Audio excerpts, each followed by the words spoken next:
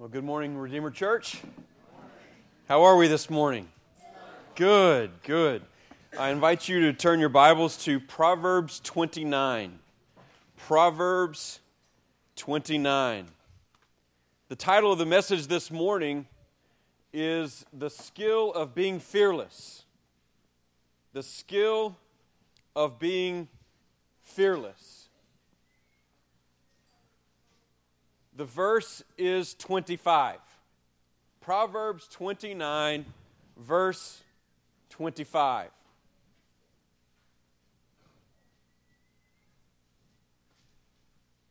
The fear of man lays a snare, but whoever trusts in the Lord is safe. The fear of man lays a snare, but whoever trusts in the Lord is safe. You know, on the night that Jesus was betrayed, He was also denied. He was denied by the disciple who said, "It doesn't matter if all the other ones leave you and forsake you, I never will do it." And yet, on that very same night, that disciple said, under pressure from other people, "I don't know the man." Not once, not twice, but 3 times. Now, 6 weeks later, that same disciple who denied Jesus 3 times stood before thousands of hostile and pessimistic Jews and said, "Men of Israel, this Jesus whom you crucified is both Lord and Christ. And I exhort you today to repent and be baptized for the forgiveness of your sins, because Jesus Christ is both crucified and risen from the dead." Now, how could a man who was so fearful in one moment 6 weeks ago now stand in front of this intimidating crowd and be absolutely fearless? It's because in that moment, he trusted in the Lord with all of his might and was unconcerned for the approval and the acceptance of other men.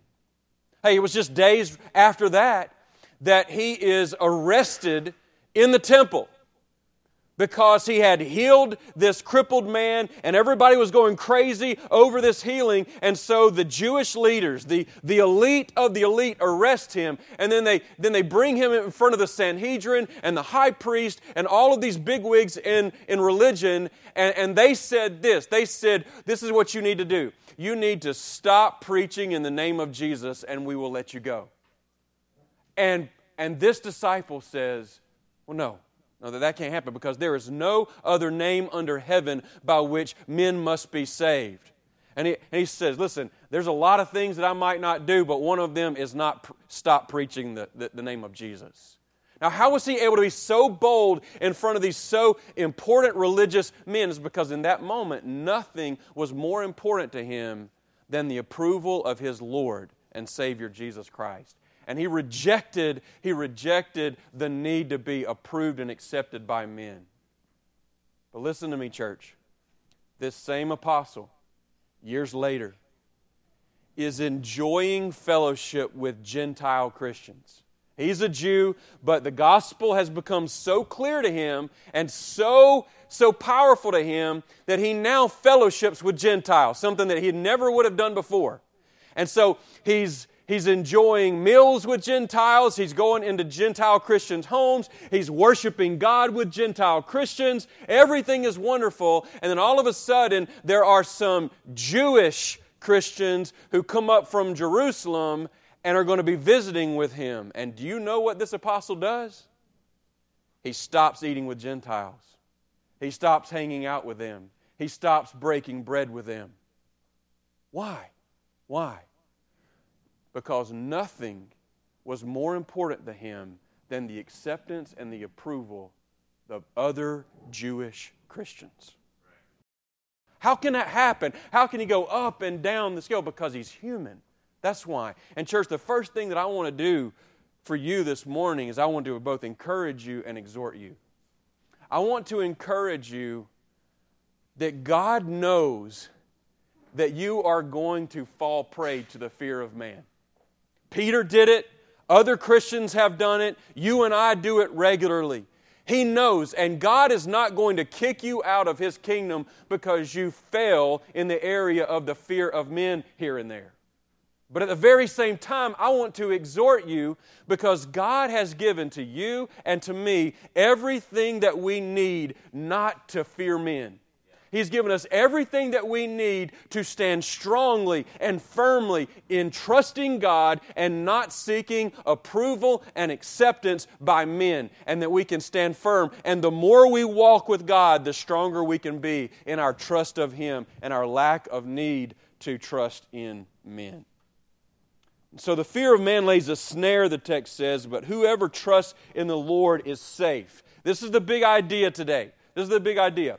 Even though it looks safe, even though it feels safe, and even though the world tells you with loud megaphone voices that it is safe, I want you to know that the most dangerous thing that you can do with your life is fear men.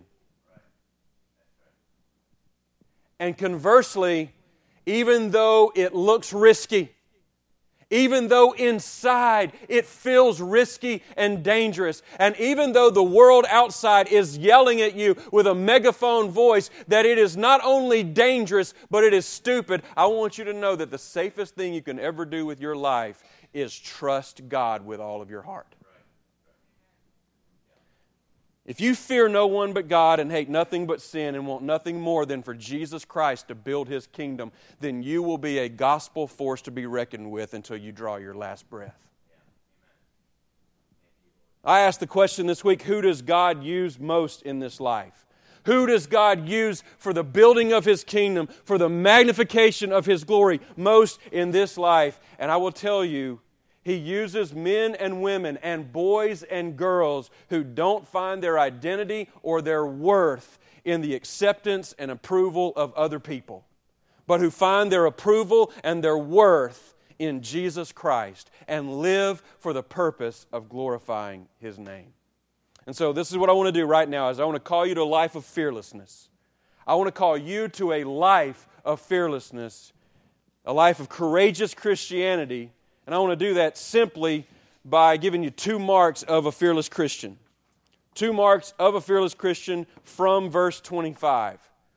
If you want to be a fearless Christian, then the first thing that you must do is you must be aware of the snare of fearing man.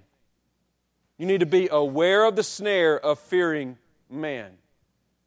The first part of the verse says, the fear of man lays a snare. Just look down at the verse.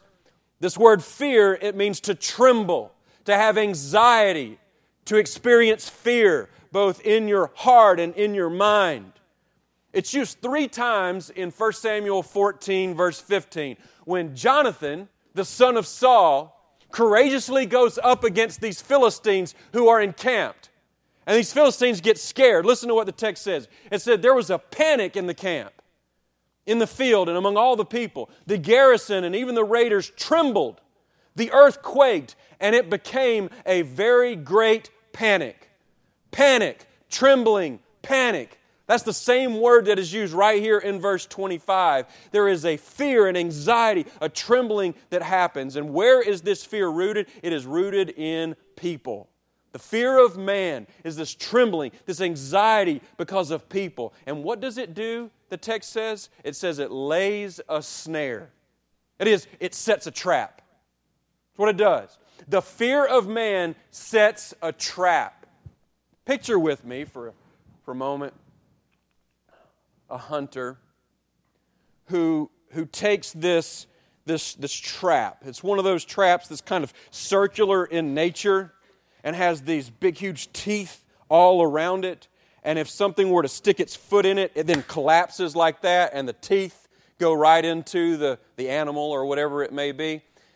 Well, this hunter has this trap that's folded out, and it's camouflaged, and its teeth are really long, 5-6 inches long, and he sets it down on the ground, and he attaches a rope to it, and climbs up in the tree and works out a pulley system so that when the animal that he's trying to trap is caught in it, it pulls the animal up and catches it.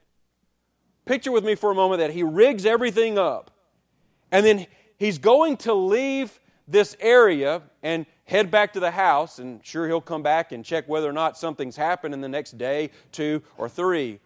But as he's walking away, he remembers that he left his cell phone at the tree right beside it. He was fixing something up, and so he walks back hastily because he's in a hurry, and inadvertently he steps in his own trap. And it catches his leg, and it jerks him up, and his head is now looking at the ground, and his feet are up in the air, and his leg is bleeding because the teeth are penetrating inside of his leg, and he's in the middle of the woods, and he is hopeless and helpless. Unless a miracle happens, he's probably going to die out there. That's the picture that Solomon wants you to see when he says that the fear of man sets a snare. Because it's a snare for himself. He did it to himself. And so, if you want to know what the fear of man is, you can write this down if you're into defining words. The fear of man is the worship of being accepted and approved by people. It is the worship of being accepted and approved by people. And I call it worship. I call it worship because your spiritual life is at stake if you are interested in only pleasing people. It is the attempt to navigate your life in such a way that people will accept you and approve of you. We've called wisdom the skill to navigate all of life toward the glory of God. But if you fear man, you navigate your life not for the glory of God, but rather to appease and please other people so that you can be accepted and approved by them. That is the fear of man. And so what is the fear of man marked by? It is marked by two things. It is marked by two clear things. It is marked by a continual desire for man's acceptance. A continual desire for man's acceptance, and then a controlling fear of man's rejection. A controlling fear of man's rejection. And those two things work together with one another. And one of the ways for us to understand the gravity, the weight of the fear of man is to understand its opposite. The opposite of fearing man is fearing who? God. Fearing God. And we know that in Proverbs, in chapter 1, it says that the beginning of wisdom is what? The fear of the Lord. The fear of the Lord. And so we must ask ourselves the question, what is the fear of the Lord? And it can best be defined as this: an unwavering commitment to the sovereign majesty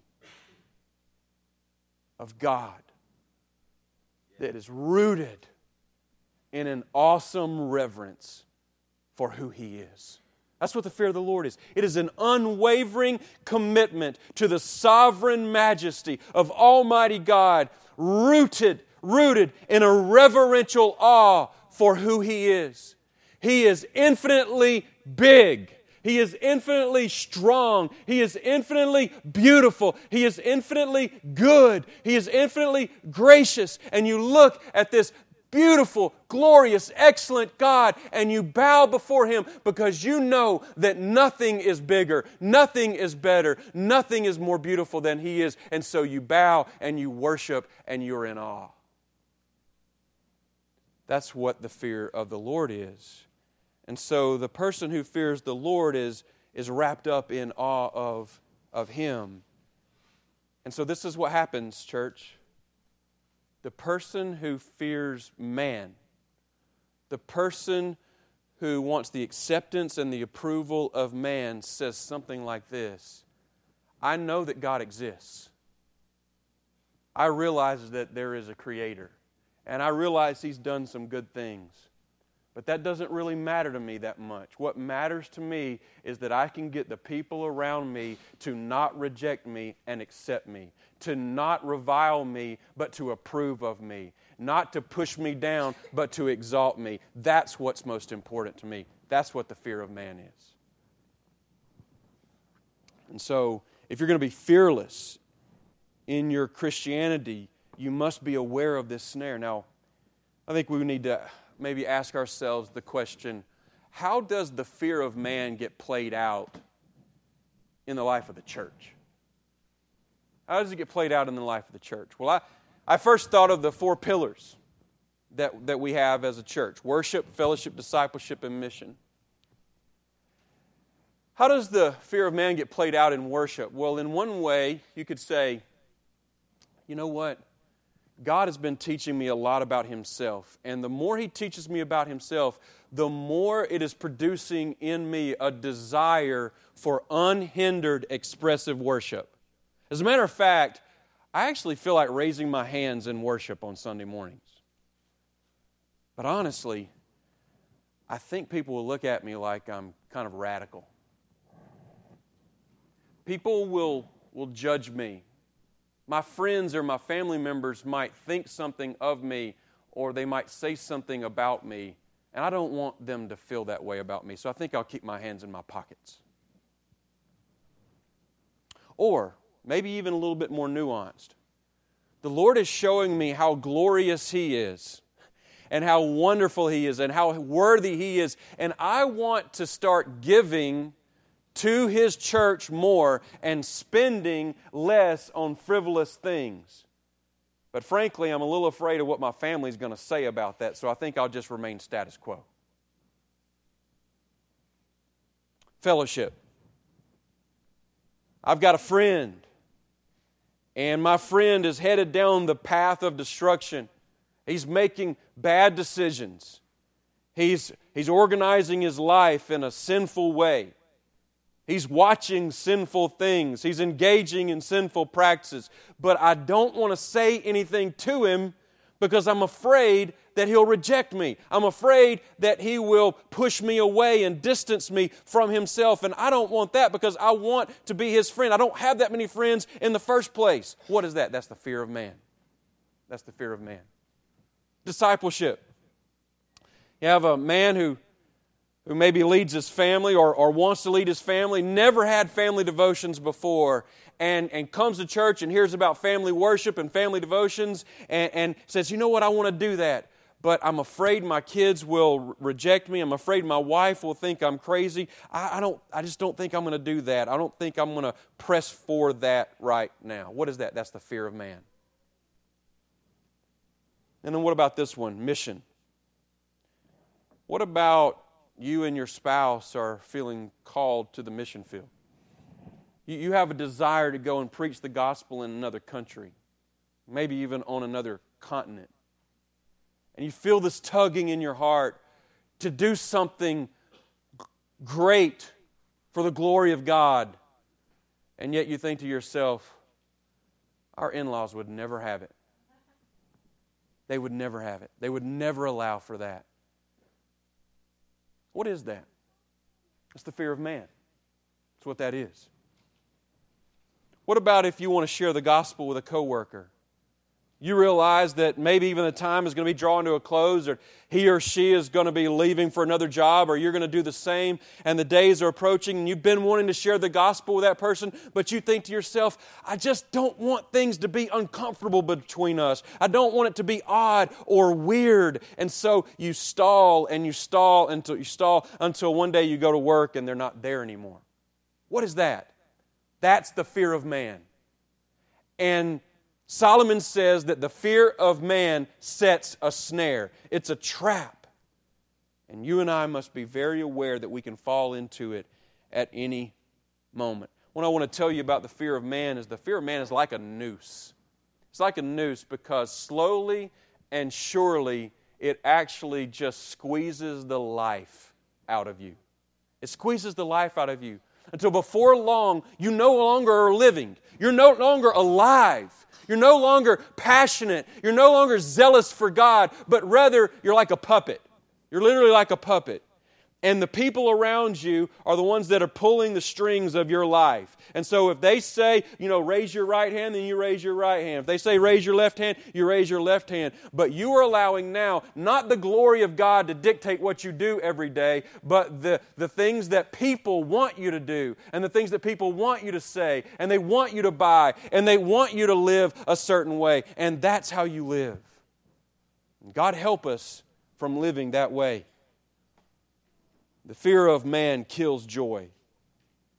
What is joy? Joy is the inner delight.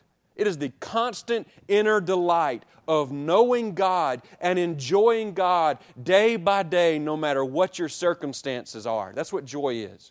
And what does the fear of man do? It strips you. It steals from you that joy. It just takes all of the joy out of you, and it creates an anxiety that says, I've got to perform for these people. I've got to please these people. And in that way, I'll find true significance. And so, let's ask this question right now. Who can fall victim to the fear of man?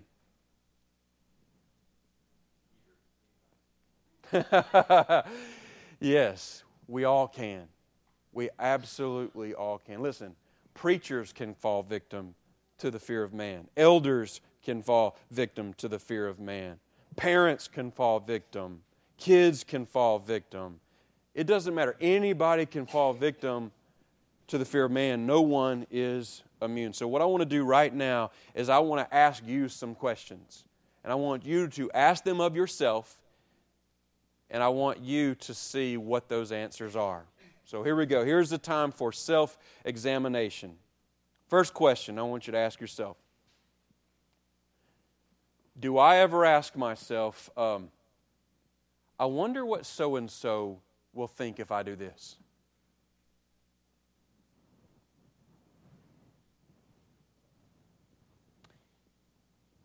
If I do this, what will other people think of me?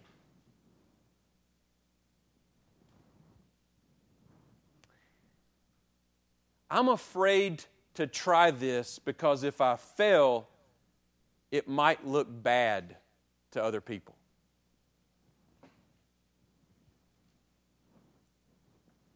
Ask this question. Am I easily embarrassed?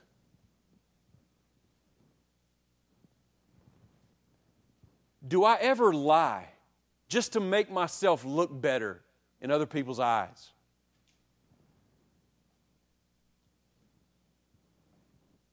Do I try my very best to be better than the people around me? Like, am I trying my best to be wealthier than people around me? Am I trying my best to be skinnier than the people around me? Am I trying my best to be stronger than the people around me? Am I trying my best to be more beautiful, better looking than the people around me? Am I trying my best to be nicer than the people around me, or more successful than the people around me? Church, I want to tell you about the drive to succeed. If at the root, at the core of your desire to succeed is not the glory of God, it is not the advancement of the gospel of Jesus Christ, but it is something else, I can tell you that at the root of that is the fear of man. And you may say to yourself, no, I know a lot of successful people who are highly driven and they don't fear anything. No, it's just the opposite side of fear.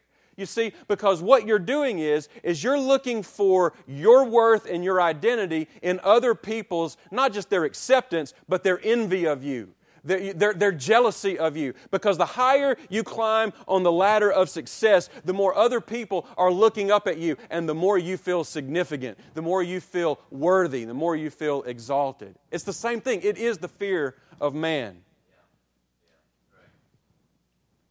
Now, I think we should ask the question, where did the fear of man begin? Where did it begin?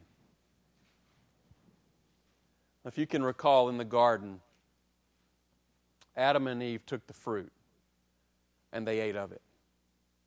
And then what did they do? What did they do? Well, they did.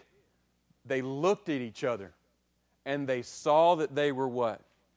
Naked. And what were they? They were ashamed.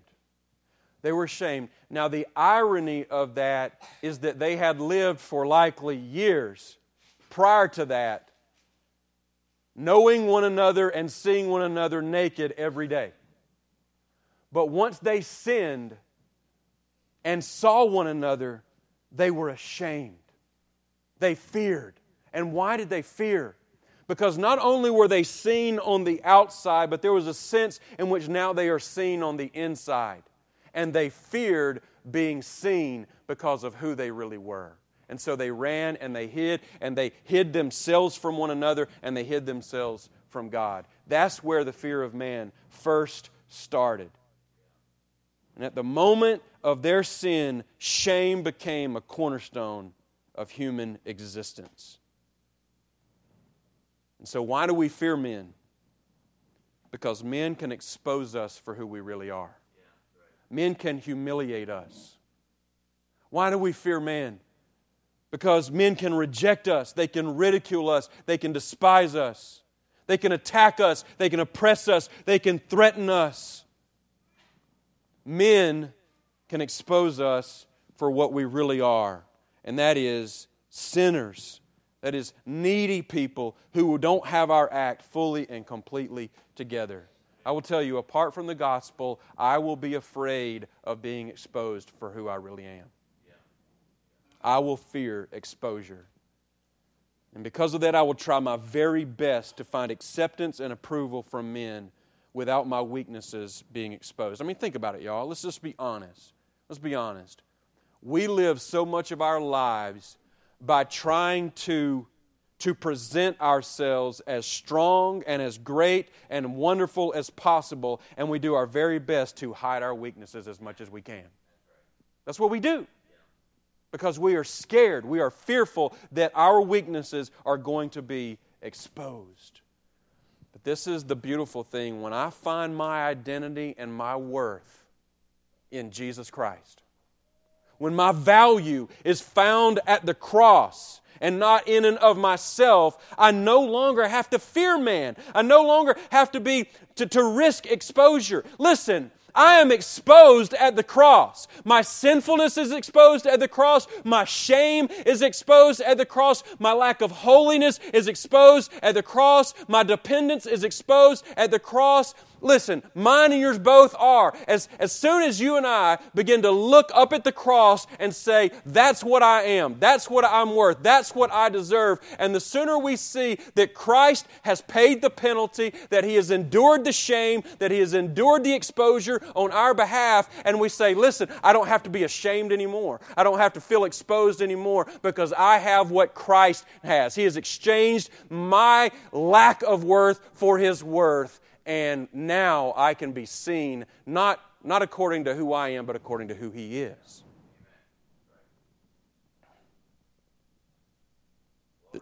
The danger of the fear of man is that it will lead you away from the increasing joy and happiness in God, and it will take you to an increasing anxiety of needing the acceptance and approval of people. I want to tell you why the fear of man is dangerous. It's because you'll never be able to please everybody. You'll always disappoint some people. You'll never be good enough for some people. You'll always be a step behind or a notch below people who are expecting you to go a little higher or a little higher or a little higher. I'll tell you, if you live for the acceptance and approval of other people, then you will find yourself in severe trouble in the day in which you face the Lord of glory and give an account for your life. Because I will tell you, when you take your last breath in this life and you are ushered into the presence of Almighty God, your brother-in-law and your mother and your 550 Facebook friends are not going to be waiting to see what the count of your life was. There will be only one, and His name is Jesus Christ. And His approval and His acceptance is the only one that will matter at that point. And so when we begin to live our lives as if the acceptance of our friends and neighbors and our family members matters the most, we're setting ourselves up for a significant failure on that day. So I would like you to do this right now. I would like for you to ask just this question. Is there any area in my life that I am fearing man? Is there any area in my life that I am fearing man? That I am pursuing the acceptance and approval of other people?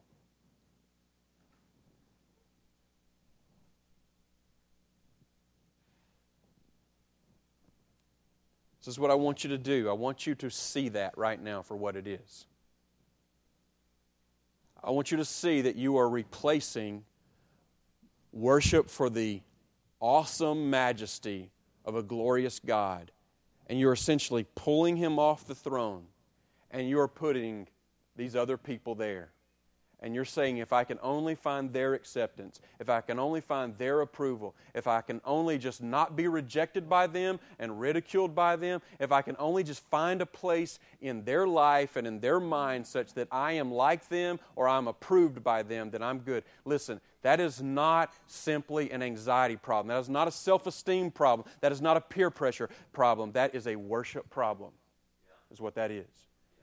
And so you need to see that this morning for what it is, and you need to confess it before the Lord of glory. You need to say, God, I am guilty of fearing men. And so when you see it and you confess it, you need to say, Lord, would you please forgive me, and would you help me to worship you and you alone?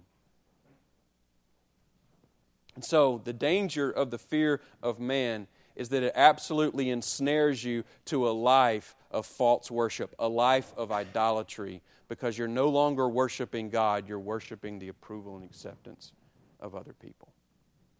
Okay, so the second mark of a fearless Christian life is that you have to have an ever-increasing trust in the Lord. An ever-increasing trust in the Lord. Whoever trusts in the Lord is safe. Whoever trusts in the Lord is safe. Now, we actually did a whole sermon on trust at the very beginning of this series. And what we said about trust is that it is to fully rely on the integrity and strength and reliability of something. You may or may not remember that. And so what we said is that trusting in the Lord is to fully rely in the integrity and strength and reliability of the God of glory. We said that the Hebrew word there for trust, which is the same word here in verse 25, means to literally throw yourself down onto the ground, face down, arms spread, feet spread, expressing to God your complete inadequacy and His full capability to meet your need. That's what trust is. I'll quote the one theologian who said, trust is to do a belly flop on God with all your sin and all your failure and all your fears. And you stake everything on the gospel promises of God. So much so that if God fails, you're done. But if God comes through, then you will succeed and you'll be saved forever. Now, if you look down at the verse, it says, whoever trusts in the Lord is what? Safe. Safe. That word, Chris, literally means inaccessibly high. That's what it means literally. Inaccessibly high. And so, if you'll picture with me like an ancient city that is perched on top of this mountain. And on one side of the mountain is a steep cliff that is just completely and utterly unclimbable.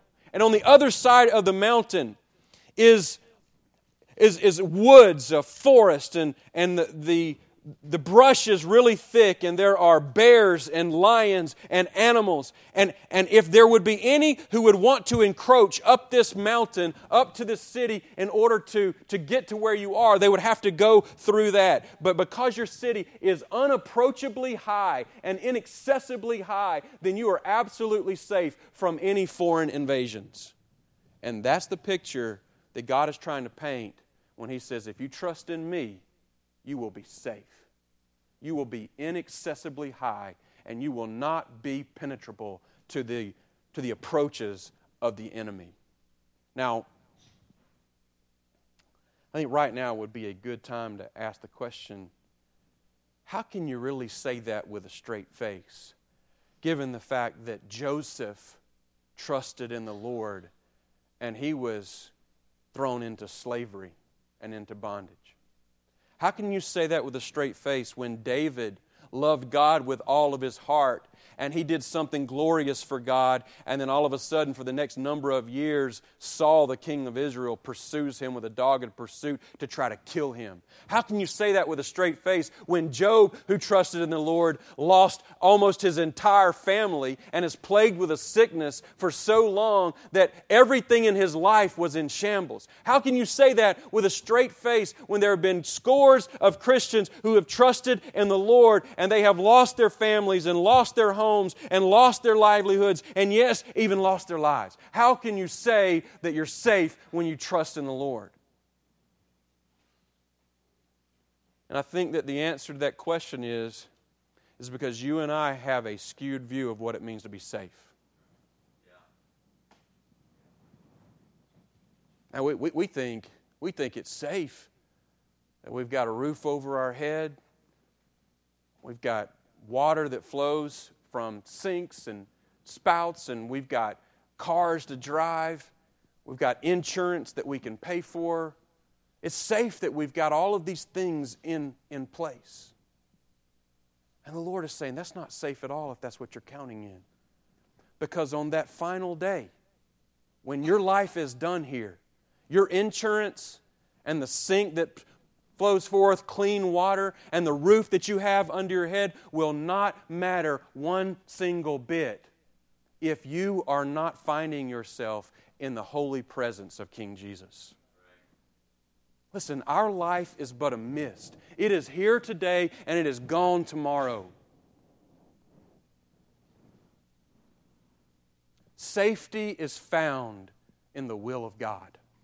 Safety is found underneath the trusting of the character of God. So what does it really mean to trust in the Lord? What does that really mean? Well, let's have a little interactive time right now, because I believe it starts by believing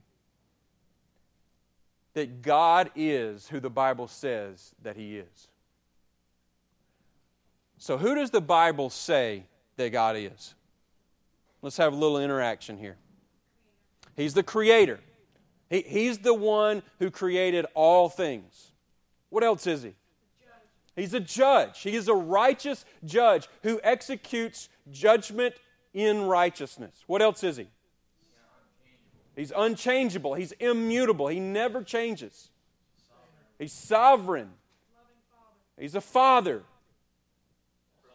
He's a provider. He's omnipotent. There's nothing He cannot do. He's Lord. He is. He's holy. He is supreme. He's sovereign. He's set apart. He's separate from us. He is good. He is. He's strong. He does. He sustains life and breath and all things. He is sufficient for anything that we endure, no matter what circumstance or struggle or emptiness that we experience. He's everlasting. There is no beginning with God and there is no end with Him. He is a jealous God, jealous for His holiness, jealous for His people. He is merciful. He does not give us what we do deserve, wrath, and rather He gives us what we don't deserve, grace. This is a picture of who our God is, and we've got to know that about Him. We've got to know that He's Creator, Sustainer, Judge, righteous, holy, supreme, sovereign, omnipotent, strong, wonderful, good, merciful, and gracious, because when we know that about our God, it will cause us to trust in Him. It will cause us to do a belly flop on Him and say, I don't care what other people think. I don't care whether people approve of me. I'm going to put all of my eggs in the basket of God's great and glorious character. Do y'all see that? So you believe He is who the Bible says He is. Now let's ask this question. You believe what the Bible says that He has done. What has God done? He has redeemed His people from their what? Sins. What else has He done? He has. He so loved us that He gave up His only Son, that whoever believes in Him will what? Will not perish, but have everlasting life. So He has redeemed His people through the giving of His Son. What else has He done? He did. He has given us the Bible. He is not silent. He has not closed His mouth and said, I'm just going to let them fend for themselves. No, He has opened His mouth and He has written a love letter to His people from Genesis to Revelation, 66 different books in narrative and poetry and epistles and apocalyptic literature. And He says, this is my letter to you so that you can not only know who I am, but know what I've done. And so He has redeemed us through the sending of His Son and through the canonization of His book. And then now let's ask this question, what is God going to do? Because if you and I are ever going to trust God, we've got to ask the question, not only who is He, not only what has He done, but also what is God going to do in the future? He's going to return. He's going to return, and is He just going to stand around and just observe things? What is He going to do when He returns? He's going to judge in righteousness. He's going to call those who belong to Him to Himself. He's going to judge those who have rejected Him. He is going to set up His kingdom, and He's going to rule and reign forever and ever. And those who trusted Him in this life will be like Him in the next. Those who rebelled against Him and feared the approval and the acceptance of men more than Him will be rejected by Him on that final day, and they will experience punishment forever. True or untrue? True. So if it's true, and we've got to know what He's going to do, then surely that's got to at least inform how we're going to live our life on Monday.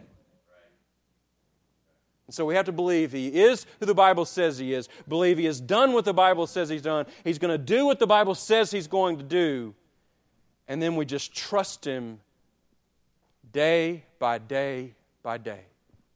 Now, in 2003, I was about 5 years into my ministry with FCA. I was almost 28 years old, and honestly, on a weekly basis, I was getting more gospel opportunities in 1 week than most people get in an entire year. I mean, I was going from Randolph County High School to Alexandria High School to Jacksonville State University, and there would be, 50 kids in a school lunchroom in Randolph County to 350 packed in at Alexandria to 100 kids at JSU. And I'm trying to preach the gospel and I'm trying to counsel coaches. And yet I had never been to Bible college. I had never been to seminary. I had never up to this point been in a serious Bible study. And here I am trying to lead people. And I said to myself, if I'm going to stand for God and preach for God on this kind of scale, then I need to be trained. I need to know what I'm doing so that I can help people.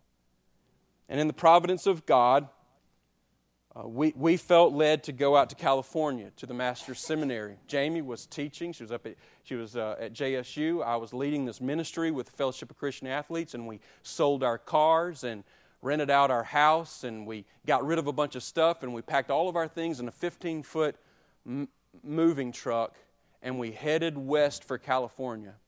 And when we got there, we didn't know how we were going to be provided for exactly, and we didn't know a lot of things. And I want to tell you that as almost a 28-year-old guy, I stepped into kind of the freshman orientation at the Master's Seminary. And I looked around the room of about 100 people, 100 men. And no offense, Phil, but I saw a bunch of glasses-wearing, 22-year-old Bible college graduates, laptop-toting, 30-inch waisted guys who were obviously very smart. And yes. and they wanted to sit by me because they wanted to hear me talk, because I was from Alabama. And my heart is beating fast, and here I am with my 3-ring binder, which might as well have been a Trapper Keeper, for those of you who remember the Trapper Keeper, all right? And here I am, and I'm kind of like older than they are. I'm a jock. I'm from Childersburg, Alabama, and people just want to hear me open my mouth. And the church that we're in at the seminary is bigger than the town that I grew up in. And I will tell you, I was not just nervous, I was scared to death. I'm just going to be honest. I was very scared. And then I went to the first class, Hebrew grammar. And all of these guys are around, and the professor begins to teach Hebrew. And it just blew my mind. And then he had one of his former students come in and open up the Hebrew Bible and begins to read the Hebrew Bible. And he says, I do my devotions in Hebrew. And and I'm just like, I'm so intimidated. And then I thought to myself, I've sold everything. I've left everything. I'm now sitting in this classroom full of smart people, and I do not have any idea what I'm going to do. And I will tell you, for about 3 weeks, and Jamie can attest to this, I was in a deep darkness. I honestly, I was scared. Man, it makes me emotional just thinking about it right now. I was so scared. And God just said, trust me. Just trust me. And I trusted Him through the darkness, through the intimidation, through all the self-doubt, through the difficult tests, and through the quizzes, and through the sleepless nights. And I came out on the other end, a man who was trained to be able to teach and preach and lead and expose people to the sufficiency of Almighty God. And I just want to tell you, church, that some of you in this building need to step out. You need to step out of your comfort zone. You need to step out of this fear of the approval and the acceptance of other people, and you need to trust God with your life. You need to trust Him with something and say, God, if you come through, I'm going to succeed. If you don't come through, I'm going to fail. But all of my eggs are in your basket and not in my own. Church, this is not a time in this culture, in this age, to play it safe. It is not a time for us to shrink back. It is not a time for us to go inside of our houses and batten down the hatches and just simply say, come Lord Jesus. It is a time for us to trust the Almighty God who has given His life for us so that we might live, so that until we draw our last breath, we will trust Him all the way to the end. If you'll just look back down on the text, and the one who fears the Lord sets a snare, fears man sets a snare, but whoever trusts in the Lord is safe. He is safe. Listen, Jesus Christ. I'm not the great example of trusting the Lord. I can give you 1,000 examples of how I've not trusted the Lord. Jesus Christ is the example of trusting the Lord. Because when He's in the garden, and He knows what difficulty He's about to face. He knows the wrath that He's about to face from His loving Father. He knows the isolation and the forsakenness and the abandonment that He's going to feel. He's down on His knees and He says to His Father, not my will, but your will be done. And He endures the cross, and He endures the wrath of men and the righteous anger of God. Why? Because He fully trusts in the love of His Father, and He endures that because He knows that it's safe.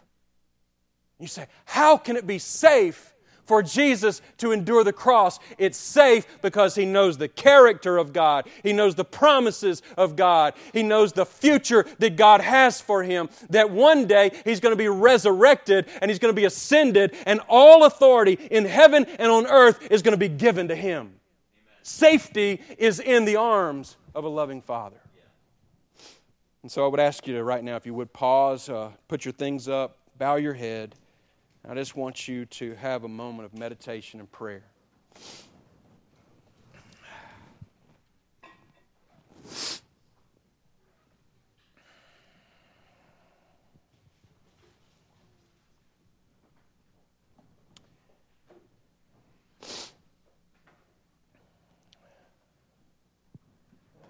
would you be willing, would you be courageous enough right now to pray this prayer? Lord, show me how I fear man more than I trust you. And once you show me, would you help me to see that you're better? Lord, would you show me how I fear man more than I trust you? And then once you show me that, would you help me to see that you're better? Would you be courageous enough to pray that prayer right now?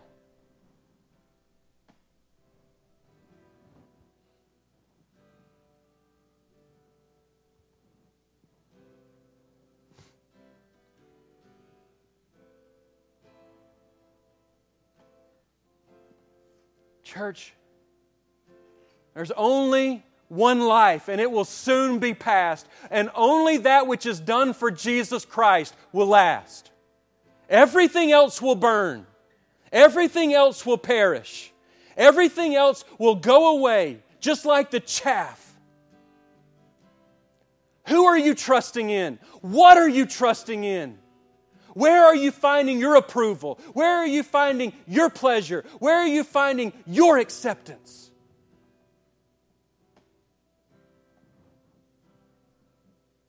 Father, would you produce in Redeemer Church an army of Christians who courageously live for the glory of God, who courageously step out and take risks for the glory of your great name. Father, would you produce an army, a small army of people who abandon the enslavement to other people's opinions and cling to your safe and strong arms. Would you do this, Lord, not only for your glory, but for our joy, that we may know the infinite pleasure of trusting a God who is utterly trustworthy.